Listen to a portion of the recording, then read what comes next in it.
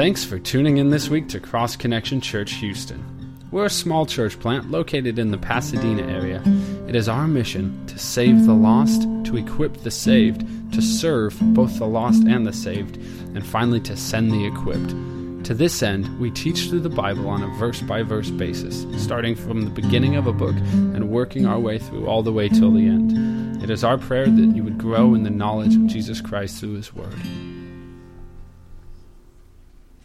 Well, so far in the book of Acts, we've seen God do some great and amazing things. It started with Him filling His followers there on the day of in the upper room with the Holy Spirit, and then He empowers Peter with boldness to preach the first sermon, to preach the first gospel message, and we see 3,000 people as a result of that get saved. And then once again, God empowers Peter to heal that lame man, and because of that, this huge crowd comes to where Peter and John are, and once again, God gives Peter that boldness to proclaim the gospel message again, and Luke tells us now there are 5,000 men who are saved, and you add women and children, and you're more like 15 to 20,000 believers. And so God has done this great work to establish the early church in really just a matter of days. And this morning, as we continue through the book of Acts, we're going to see 5 more great things that God does within the early church. 5 great things that, we should desire that He would be doing in us as a church as well.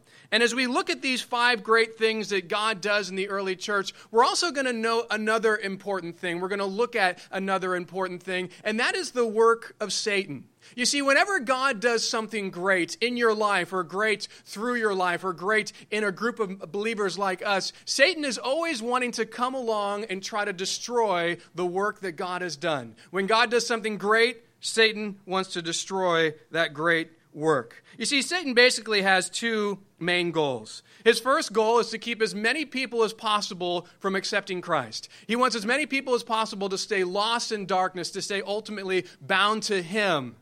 But his second main goal is to keep people who have accepted Christ, who have ultimately, he's lost, they've come to know Jesus. Well, now he wants to keep them ineffective for Jesus. He does everything he can to keep you from growing in Christ, to keep you from living for Christ, to keep you from telling other people about Christ. And so if he loses you, you accept Christ, he then wants to do everything he can to hinder your relationship with Christ. And that's exactly what we see here in Acts chapter 4. God did this great work through Peter. The gospel has been proclaimed. All these people are getting saved. This man has been healed. And now we see, as we noted last week, Satan on the attack. The great work of God transpires, and now Satan wants to try to destroy that work. He wants to try to hinder those that God is using to do that work. And so Satan uses the religious leaders. They come and they arrest Peter and John, and they put them on trial. And they severely threaten Peter and John to never speak about or teach about Jesus ever again.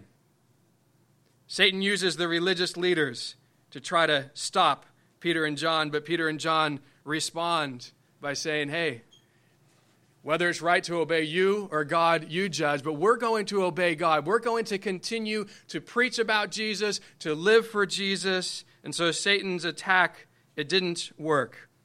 And Peter and John are let go, and they go to the other believers, and they tell them what happened, and they tell them about these severe threats. And all the believers start to pray for boldness, and the Holy Spirit gives them boldness to speak the word of God. And so Satan's first attempt to destroy the early church by attacking its leaders, it failed. He tried, it didn't work. And so now I want you to note that the method that Satan used to destroy the early church was he tried to destroy it from the outside. He used persecution from the outside, the religious leaders from the outside, to try to stop the leaders, to try to work in the church. And now he's going to do something different, because something important to understand about Satan is when he fails, he doesn't give up. Yeah, that'd be nice. He comes and he attacks you, you overcome it, and he says, all right, well, forget this one, I'll move on to someone else. That's not how he works. When he attacks you and it doesn't work, then he'll just try a new method. The Bible gives us several descriptions of Satan, and I want us to note 4 of them, because these 4 descriptions really help us to see different ways in which he attacks against us. In 1 Peter chapter 5, verse 8, we're told, the adversary, the devil, walks around like a roaring lion, seeking whom he may devour. 2 Corinthians 11:3, the serpent deceived Eve by his craftiness. John 8:44, you are of your father the devil, who does not stand in the truth, because there is no truth in him. When he speaks a lie, he speaks of his own resources, for he is a liar and the father of it. 2 Corinthians 11:14, for Satan transforms himself into an angel of light. So in these verses, we see four different descriptions of Satan. First, that he's a roaring lion seeking whom he may devour. Second, that he's a deceiving serpent. Third, that he's the father of lies. And fourth, that he can ultimately make himself look like an angel of light. And I bring that up because when Satan attacks like a roaring lion and he's not successful in that attack, he'll just change his method. He'll come at you like a deceiving serpent. He'll come at you as a father of lies. He'll come at you as an angel of light, trying to make himself look something good, but really, obviously, is something evil. This morning, we're going to see Satan attack like a deceiving serpent. He tried like a roaring lion. He tried to produce fear in the leaders of the church, and that didn't work. And so now he's going to try a new method. He tried the first time, try to work from the outside, persecuting. Now this new method he's going to try from the inside, impacting believers in the church. And so this morning we're going to see two different types of works that were happening in the early church. The great works that God was doing, but also with that, the evil, deceptive, destructive works that Satan tried to do because of the great work that God was doing. And I want us to recognize nothing's changed. God is still doing great work in the church today, and Satan is still trying to destroy that great work. And so what we're going to be looking at this morning, I think, is very applicable, and there's a lot of things that we can learn and apply to our lives. And so we're going to start here. Luke starts sharing some of the great things that God was doing in the early church that Satan was getting so upset about. We left off on chapter 4, verse 32, says this. Now the multitude of those who believed were of one heart and one soul. Neither did anyone say that any of the things he possessed was his own, but they had all things in common. And with great power the apostles gave witness to the resurrection of the Lord Jesus, and great grace was upon them all. As I mentioned at the beginning, in the verses that we're going to look at this morning, Luke's going to share with us 5 great things that God was doing in the early church. And here we see the first great thing that God was doing in verse 32. Now, the multitude of those who believed were of one heart and one soul. Neither did anyone say that any of his things he possessed was his own, but they had all things in common. The first great thing that God was doing in the early church was he was producing this great unity among the believers. They had this great unity because they were unified around Jesus. And this is something that is so important for us to not lose sight of. Jesus was what they had in common. Jesus was the reason that that unity existed. They were one heart and they were one soul because of their relationship with Jesus, and they had Jesus in common. You see, something important to understand as Christians is our unity is in Jesus. And because of that, we don't have to try to manufacture or try to discover some other unity. And oftentimes we do that. What do we have in common so we can kind of unify together? And we look at, the things that we have in common, like sports and other things, and that will really connect us, or the likes that we have, or the hobbies that we have, that will really unify us. Well, really, the thing that unifies us is Jesus. Who cares about all the other things? That is the true unifying work in the church, because that is what we have in common, and that should be ultimately the most important thing to us. So when we keep our focus on Jesus, when we put him at the center of our relationships, the natural result is unity. When we abandon that, the natural result is disunity. A.W. Tozer, a great commentator, a great pastor, he said this. Has it ever occurred to you that 100 pianos, all tuned to the same fork, are automatically tuned to each other? They are of one chord by being tuned, not to each other, but to another standard to which each one must individually bow.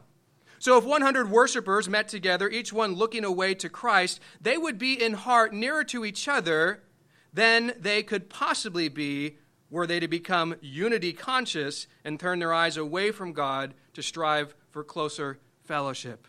I love what he says here because I think in the church world today, we're trying to become unity conscious and see how can we unify in all these other things, and we're losing sight of the thing that brings us together, which is Jesus. If we will stay focused on him and centered on him, we will have unity. When we lose sight of him, it brings disunity, and when we start looking for all these other things to bring us back together, we've missed the point. The thing that brings us together as a church that gives us true godly unity is Jesus. Let's keep him the focus and the center of our relationships, and unity will naturally happen. So the early church, they had this great unity because they were unified around Jesus, and that should be something that we seek to unify ourselves around as well. So this is the first great thing that we see God doing here. He's bringing great unity to the church. The second great thing that we see God doing is in verse 33, and he says, "And with great power the apostles gave witness to the resurrection of the Lord Jesus."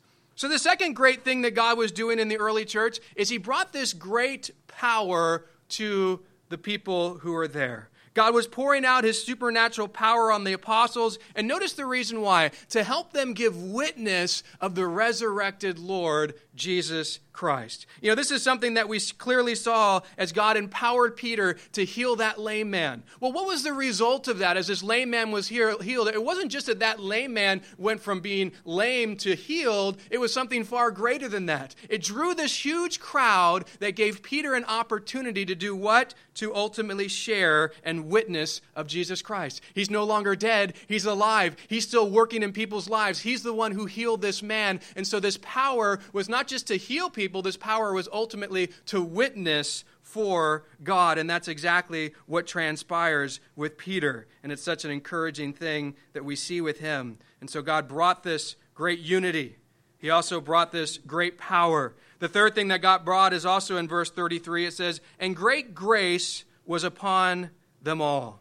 So the third thing that God brought to the early church was great grace. As we've noted many times, grace is that unearned, undeserved favor from God, and he had poured it out upon the early church. You know, a continual dosage of God's grace is something that we are in desperate need of as individuals, and we're in desperate need of as a church as a whole. We need to experience the unearned, undeserved favor of God. And one of the reasons that's so important for us is so that we will then turn around and offer grace to others, that we will treat one another with grace, that it's not, well, you don't deserve that, so I'm not going to do that for you. Well, you haven't earned that, so I'm not going to do that for you. Well, if we will demonstrate grace, it doesn't matter if they're deserving. It doesn't matter if they're earned it. We can still show them the love. We can still treat them the way that God treats us with this great grace. And this is something that we see here in the early church. They received the grace of God, but they were also demonstrating the grace of God toward one another.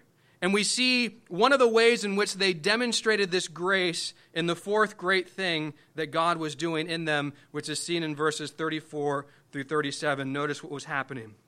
"Nor was there anyone among them who lacked, for all who were possessors of land or houses sold them, and brought the proceeds of the things that were sold and laid them at the apostles' feet. And they distributed to each one as anyone had need.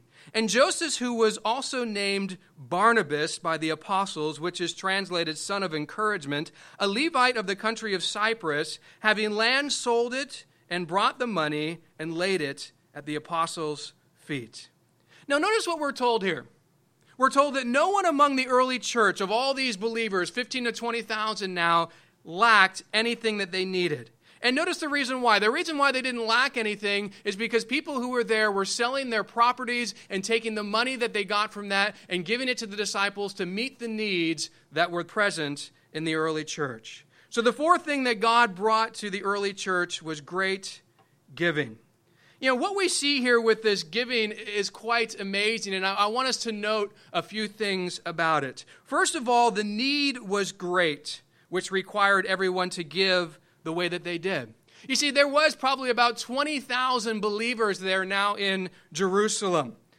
And I want you to realize that many of them weren't from Jerusalem. Many of them weren't even from Israel. If you remember in Acts chapter 2, the day of Pentecost, Luke tells us that there were people from 15 different countries that came there on the day of Pentecost. And as the Spirit comes and moves, they're speaking in tongues. And what do these people hear? They hear the praising of God in their own language. So they came from a different country to ultimately celebrate the Feast of Pentecost. They were Jews from different places, but their home's not in Jerusalem. Their home's in some other country, and they've come, and this great work of God has transpired. Now, because of this, it presents a very practical problem. Let me give you an example with us that would hopefully help you get this. Let's say that all of us went to Israel for a 10-day trip. We just want to see, the sights and go there. And as we're there, something transpires that's just so amazing that we all want to stay. Now, we would have some practical problems. We don't have a job there. We don't have a house there. We don't have anything there. All of our stuff is here in Houston. But we're there. And we want to stay there. The work of God is happening there. And so, we got a problem. We need other people who do live there to help us out because we don't have jobs, because we don't have an income, because we don't have a place to stay. And that's the situation that many of these probably 20,000 believers find themselves in. There were probably thousands of them who weren't from Jerusalem, weren't from Israel for that matter. And so they don't have a home there. They don't have a job there. They don't have ability to support themselves. And so now there's a need, a big need that's just immediately transpiring that the people who do live in Jerusalem are seeking to meet. And the way that they meet that need is they start selling their properties. And they take the money that they get and they give it to the apostles. And they'll just say, here, use this to help meet the needs that we're seeing with the people here. So the first thing I want you to note is the need was great, which required the people to give in this great way. Now, it's also important to note that this passage is not suggesting in any way, shape, or form that Christians should go sell all that they have and give it to their pastor. And I say that because there are pastors who teach that and they use this text. They say, see, it's biblical. You need to sell all that you have and put it at my feet, and then I will be able to distribute it as I choose. And that's not what the Bible's teaching, and guys who teach that are just charlatans trying to get your money. But this passage is suggesting that, when you're faced with great needs, we as Christians in the body of Christ should be willing to give, should be willing to look at that need and say, how can we help meet the needs of others, especially other believers? The second thing I want you to note about this giving, it was voluntary. Make sure you don't miss that. This giving was voluntary. No one was forcing. No one was commanding. God didn't command them. The apostles didn't command them. This was something that they were moved and they did voluntarily because they wanted to. Once again, this passage is not commanding us to sell our properties or possessions. What it is saying is, if God moves you to give, you have a choice. You're not being forced to. You're not being, you could just follow what God's doing, and that is what these believers did. And when we do give, God wants us to do it with the right heart. Not grudgingly, but because we want to. A great passage of Scripture on giving is 2 Corinthians 9:7. It says, so let each one give as he purposes in his heart, not grudgingly or of necessity, for God loves a cheerful giver. God wants you to be cheerful. He wants you to be happy as you give to him or give to others. That's the heart that he wants us to have. Now, I do want to throw out something that unfortunately this generosity of the early church did become abused over time. Right now, you look at this and you think, oh, how great. Look at them meeting each other's need. That would be the perfect scenario if we could just have that. How wonderful. And that would be, if it could work out that way, how wonderful. But the reality is, when you start giving out free money and free resources to people in need, there are those who are not in need who take advantage of that. They claim they're in need. They claim that they can't get money on their own, even when that's not the case. And we see that later on in Acts. We also see that through the epistles. And so Paul several times had to write, there's got to be qualifications for someone who truly is in need that the church should support. Because not everyone who calls themselves needy is needy. Not everyone who comes for money should get it. And so Paul kind of lays that out so that there's discernment in doing that. But don't just leave this with, oh man, we should just give to everyone. Well, there is discernment in how you should do that, but definitely when there's those in need, we as the church should have a heart to reach and meet the needs of those around us, especially those who are believers in Christ. And so the early church is being very generous. And one of the ways they're demonstrating this great generosity is they're selling their properties and they're taking the money and they're giving it to the apostles. Now in verse 36, Luke tells us the name of one of the people who sold their property and gave all the money. The man's name was Joseph, and you probably don't have any recollection of that name because they changed his name, and they called him Barnabas. This is the same Barnabas that goes on several missionary journeys with Paul. We're going to see a lot of him later on in the book of Acts. We see him in the epistles as well. And notice the translation of his name. They gave him this new name, and it means son of encouragement. You see, when he sells all that he has and he gives all the money to the apostles, they're so blown away by this act of generosity, kindness, and love. They say, you know what? We're changing your name. You're no longer going to be Joseph. You're going to be Barnabas because you just brought so much encouragement to us as the early church. You know, and Peter, he had his name changed. Remember, he was Simon sifting sand, and the Lord said, now you're going to be Peter the Rock. You know, Jesus changed people's names as well. Saul goes to Paul, but now we have this man go from Joseph to Barnabas, and it's significant in that culture because in our culture today, man, we just give people names because we like the sound of it, we like the look of it, we don't really have much meaning behind it, but in the Jewish culture, you would name someone something because of the meaning of the name. The meaning of the name was quite significant, and so having your name changed with a new meaning would have been very honorable and privileged for Joseph to now have this great name Barnabas, meaning son of encouragement for what he did. So these believers, that they see this great response from the apostles to this man who gave this. And I want you to note the response. I want you to note the honor and respect they show him, because now as we come to chapter 5, we're going to see two people who saw the response that the church gave to Joseph, who's now Barnabas, and it's going to cause them to do something very unfortunate. God's doing a great work in the hearts and lives of these believers. There's great unity, there's great power, there's great grace, there's great giving, and as we already noted, when God's doing great things, Satan wants to come and do a work to destroy that. And we're going to see that work happen here at the start of chapter 5. No longer is it going to come from the outside. Now Satan is going to try to work from inside the body of Christ. Chapter 5, starting in verse 1, says this. But a certain man named Ananias, with Sapphira his wife, sold a possession, and he kept part back of the proceeds, his wife also being aware of it, and bought a certain part and laid it at the apostles' feet. But Peter said, Ananias, why has Satan filled your heart to lie to the Holy Spirit and keep back part of the price of the land for yourself? While it remained, was it not your own? And after it was sold, was it not in your control? Why have you conceived this thing in your heart? You have not lied to men, but to God. So a couple named Ananias and Sapphira, they see this great outpouring of respect and honor to Joseph, who's now Barnabas, and they're thinking, wow, this is great. We'd love to have that. And so they go and they sell their property. And they sell their property, and then they give only a portion of the money to the apostles. But the important thing to note here is that they wanted the apostles and the rest of the church to think that they gave it all. They're claiming, oh, we gave it all, but actually they didn't. They only gave a portion of what they got. And they did this because they wanted the same kind of respect, the same kind of admiration that Joseph got. It's like, oh, look at how the church responded to him because he gave everything. Well, we're going to claim that we gave everything as well. We don't really want to give everything. We're going to keep some for ourselves, but we want everyone to think that we gave everything so that we can have this great response. Well, I'm sure they're probably thinking, man, what kind of name are we going to get? What kind of stuff's going to happen as we come and we lay this down? But notice what happens. As they give this money to the apostles, the Holy Spirit moves. And he gives this word of wisdom to Peter. Peter understands supernaturally what they've done. This is a spiritual gift. 1 Corinthians 12:8 calls it the word of knowledge. It's when the Holy Spirit gives you knowledge of something that you would have never known before. And so Peter gets this. He gets this supernatural knowledge. He had no clue of the deceptive plot with Ananias and Sapphira. He didn't have some spy, spying on them. The Holy Spirit knew what had happened, and he tells Peter. And Peter then tells them of this reality. He realizes you guys are just claiming you gave all the money from selling your property, but you kept some of it back for yourself. Notice what Peter says to them.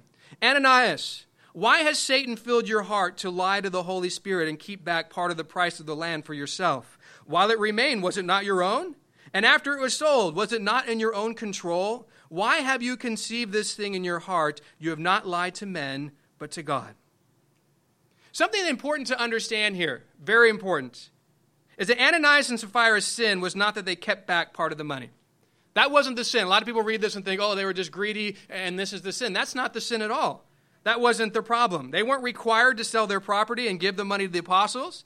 And even when they did sell the property, they weren't required to give all of it. They could have given a portion of it. They could have given, half of it, whatever they chose. If they would have sold their property for $100,000 and they would have given $50,000 to the apostles and just said, hey, here's $50,000 of what we sold. We didn't give you all of it. We gave $50,000. That would have been a huge blessing, a huge gift, and it would have been a wonderful thing. So it wasn't that they kept half of it for themselves. That was the issue. The issue here is that they are lying and hypocritical. They're claiming that they gave it all when really they didn't. That's the real problem. It wasn't that they kept back some of theirs for themselves because they weren't required to give any of it. It's the fact that they wanted to be seen as these super giving spiritual people when in all reality that wasn't the case. They wanted to be seen as more spiritual than they really were. So they lie. They claim they give everything, but they don't. The Greek word translated hypocrisy is really referring to an actor who puts on a mask. And in the Greek culture, you had these actors, and they'd hold up a different mask, and they'd play a different part, and then they'd put that down, and they'd pick up another mask and play a different part. And they were just constantly playing different parts, and that's what this word hypocrisy come from, of you're just trying to be seen as something that you're not. And that's what Ananias and Sapphira were. They were just kind of putting on this mask of, look at how spiritual we are. Look at, we're giving everything to you. But the reality was, that wasn't true at all. Spiritual hypocrisy is when we lie to people in such a way as to make them think we're more spiritual than we really are. George MacDonald, a great preacher, said this: half the misery in the world is caused by people trying to look rather than trying to be what one is not. Spiritual hypocrisy is a big problem in the world today. People trying to look like something they're not instead of just seeking to be spiritual. Just put the effort into being spiritual instead of the effort in trying to look spiritual, and the church world would be so much better off. Now, something I think is important to understand about spiritual hypocrisy. A lot of non-Christians will say, you Christians are so hypocritical because you don't do everything the Bible says. Well, that's really not hypocrisy. Because as Christians, we don't claim to be able to do everything the Bible says. It would only be hypocritical if we stood up and said, we keep every law that the Bible says. We are just perfect people. We do everything. Now, there are some who claim that, and so I guess it's hypocrisy for them. But the Bible doesn't teach that. The Bible is clear. We can never live up to God's perfect standard. That's why we needed Jesus to do it for us. That's our main message. We can't do it. That's why Jesus had to do it, and that's why we believe in him. So it's not hypocritical for us to say, you know what? We blew it. We didn't live up to this perfect standard because the Bible says we can't. And so when people say, oh, you Christians are just hypocritical because you don't do everything perfectly like the Bible says, you go, well, it's not actually hypocrisy because I don't claim that we do. The Bible doesn't claim that we do. We're saved by grace. We're saved because Jesus did it on our behalf. So that is not spiritual hypocrisy. Spiritual hypocrisy is not falling short of God's perfect standard, but it is spiritual hypocrisy when we want to be seen as something that we're not. When we want to try to put on this show to make ourselves look more spiritual than we actually are. And when it comes to spiritual hypocrisy, the heart motive is the key. If Ananias and Sapphira, they sold their property, they got the money, and they came to the apostles and they said, we want to give you half. That would have been great. But their sin was this evil motive in their heart that decided to lie, to make others think that they were more spiritual than they were by claiming that they gave it all when they really didn't. You see, they were motivated by love of self, not by love of God or love of others, but they wanted everyone to think, oh, we're motivated by love of God and love of others. We gave it all. We didn't keep anything for ourselves. Look at how selfless we are. Look at how giving we are. That's how they wanted to be perceived, but that is not truly how they were. Hypocrisy also focuses on what people think, not on what God thinks.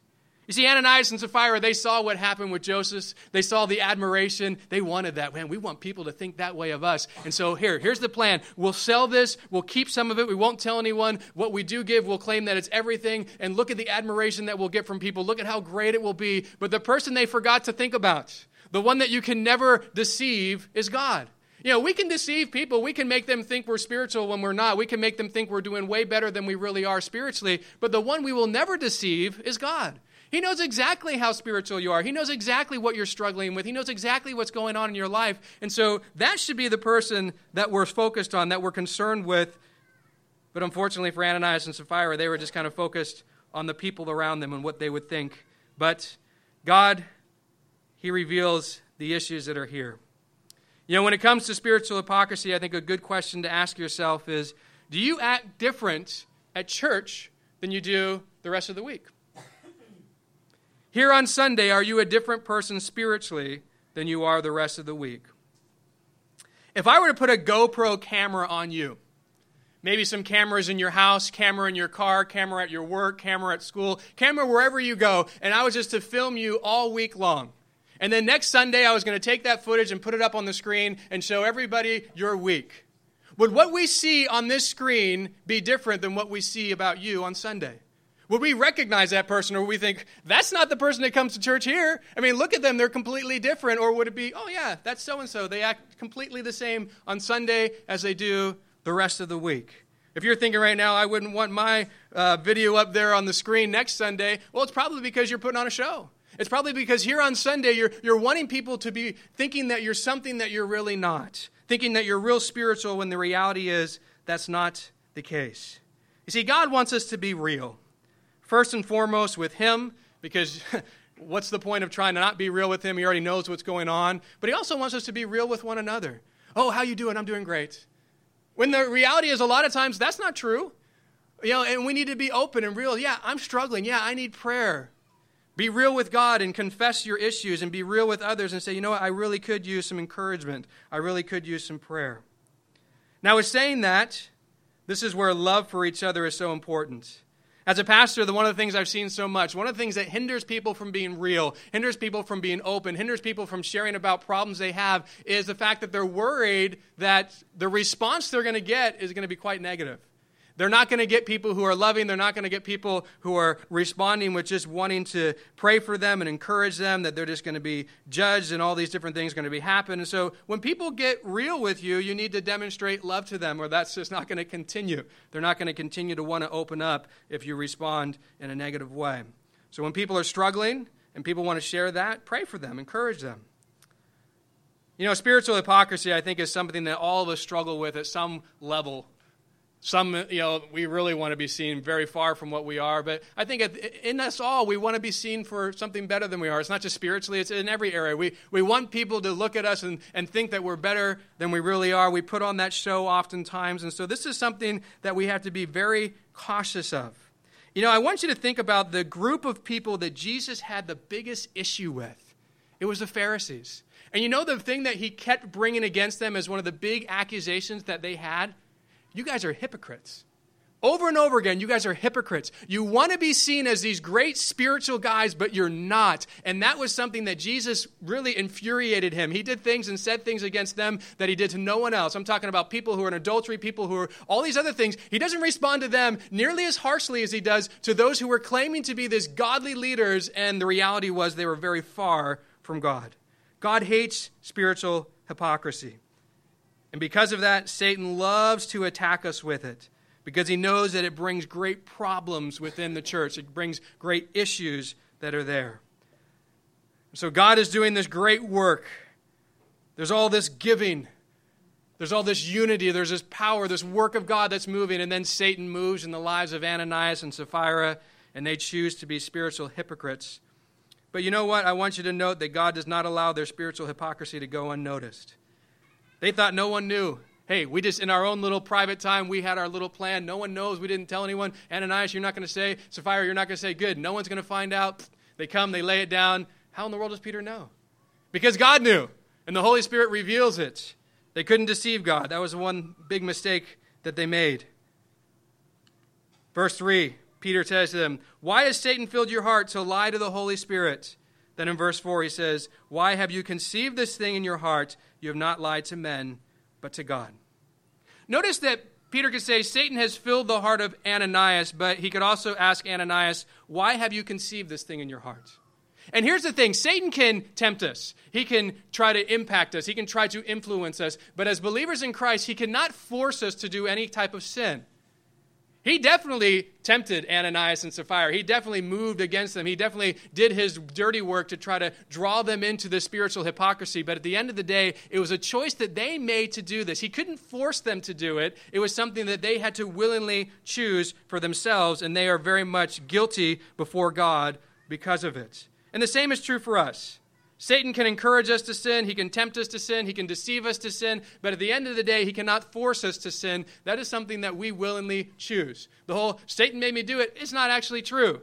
Yeah, he encouraged me to do it. He tempted me to do it. But at the end of the day, I made a choice to do it, because greater is he that is in me than he that is in the world. I now have the power to resist him. I just chose not to. So we can't use that excuse of, well, yeah, Satan's the only one at fault here. When you and I sin, it's because we make that choice, just like Ananias and Sapphira did. Peter reveals something else important. This lie from Ananias and Sapphira was ultimately against God. Why have you lied to the Holy Spirit? You haven't lied to men, but to God.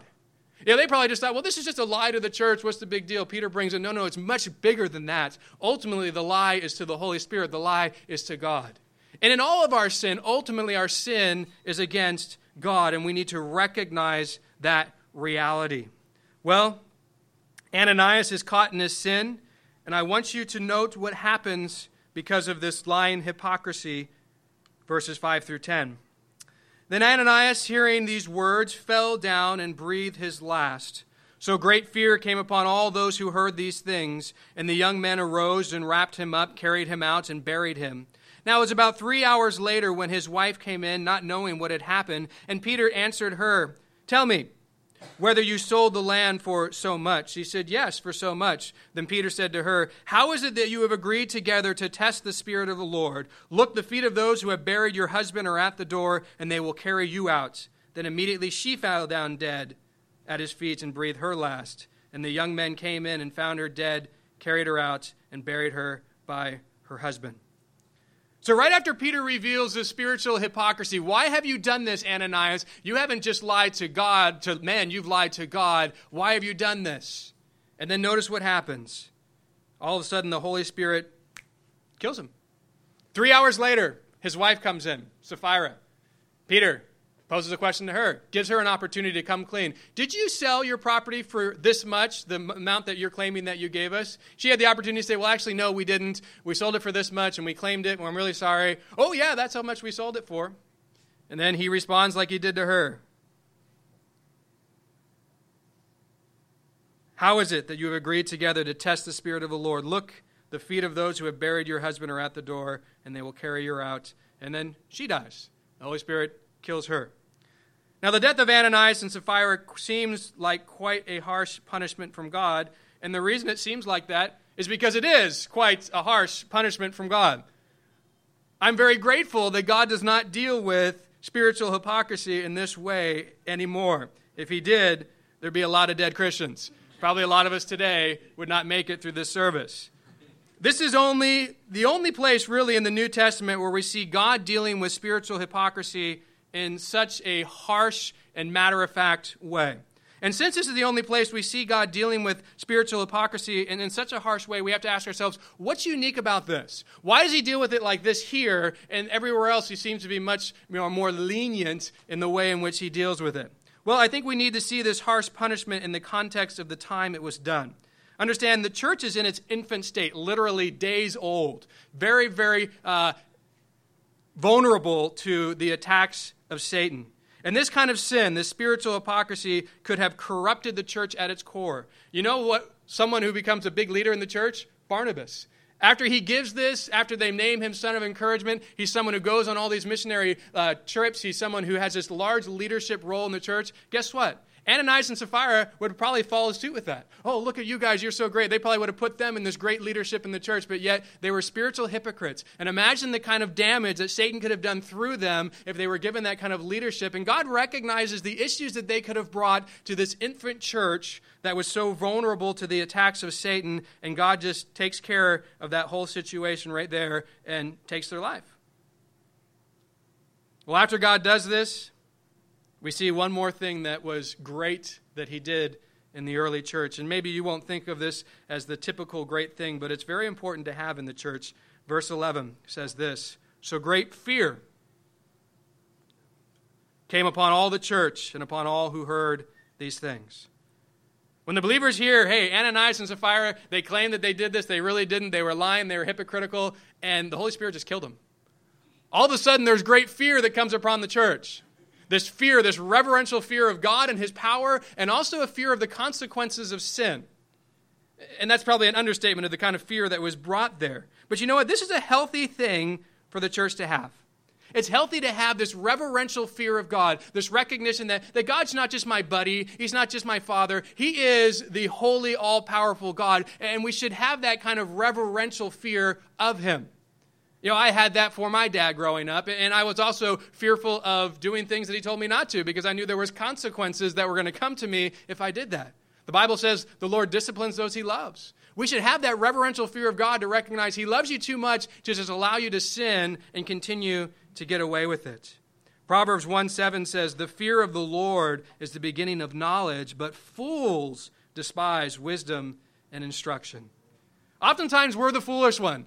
We don't want the instruction from God. We don't want the correction of God. We just want to be able to do what we're doing. And the Bible says, no, the fear of the Lord is that beginning of knowledge. When we get to that place where we have that reverential fear of God and also the fear of the consequences of our sin, that is a healthy thing for us as believers to have. And we see now, as we're going to be moving forward in this book of Acts, that fear is a good thing. Because the enemy's trying to get in, and they're not so, well, you know what, who cares if we just sin in this way, or who cares if we just do these things like Ananias and Sapphira did? They have this check of, wait a second, we shouldn't do that. Not just, oh, I'm fearful that I'm going to be killed, but there are consequences that come from our sin, and it should bring this reverential, healthy fear into our life. So God has done 5 great things in the early church. There's great unity, there's great power, great grace, great giving, great fear. And as Satan saw these great things that God was doing, he attacks. First, he attacks like a roaring lion. I'm going to destroy the leadership. If I can destroy Peter and John, keep them from sharing the gospel anymore, there'll be a knock-on effect, and we'll have this huge impact on the church. It'll be great. It doesn't work. Okay, well, we'll try something new. I'm going to go in after these young believers. Hey, they've only been saved for a few days. They don't know any better. I'm going to get them to be spiritual hypocrites. And he's successful. And they do. And he's like, oh, I got this huge inroad now. Let's just see what takes place. And God protects the church, deals with that situation so that Satan cannot continue with that inroad that he got. And now he's been successful in one area, hasn't been successful in another. But as we're going to see through the book of Acts, he's just going to continue to attack. He's going to use different ways, different avenues, and unfortunately, he'll be successful a lot, just like he is in your life and in mine. Satan wants to destroy the church. He wants to destroy us as individuals. And we have to be aware of that. We have to recognize that. That's why Paul says, put on the armor of God. Make sure you recognize you're in a spiritual battle. And one of the areas that I think we are guilty of, that we need to be careful of, as we see here with Ananias and Sapphira, is this spiritual hypocrisy. Don't fall into this lie to try to pretend like you're something you're not. Let's be real. Let's be real with one another. Let's pray for one another. Let's encourage one another. Let's deal with these issues together. And you know what you find when you start opening up? Oh, I'm not the only one going through this. That's one of the biggest lies of the enemy. You're the only one struggling with this. You're the only one who sins in this way. You're the only horrible person. And then you start sharing, oh yeah, I deal with that too. Oh yes, I've dealt with that, and here's how the Lord helped me overcome it. And you can get encouragement, and you can get built up when you do that. Colson, can you come on up and get ready to lead us in worship? One of the things that unified the early church, as we looked in Acts 2:42, 4 things that they continued steadfastly to do, and one of them was communion. And we saw this unity, this unity that was ultimately because they were centered on Jesus. He was the focus. He was the reason. And so this morning, one of the things I think that does bring a unity to us as believers is as we together remember Jesus, as we together focus on what Jesus has done for us. And so we're going to do that this morning. The elements are going to be passed out as Colson leads us in a song. And I just want to encourage you, this is an open communion for anyone who has made a decision to accept Jesus Christ. If you have not made that decision yet, I would encourage you to just let the communion elements pass, and we will just take it in a moment. So just hold on to those elements. I'll come back up, and we will take it together. So let's just take a time to just focus on the Lord, remember what He's done for us. And if there's sin in your life that you haven't confessed to Him, I encourage you to get right with Him right now.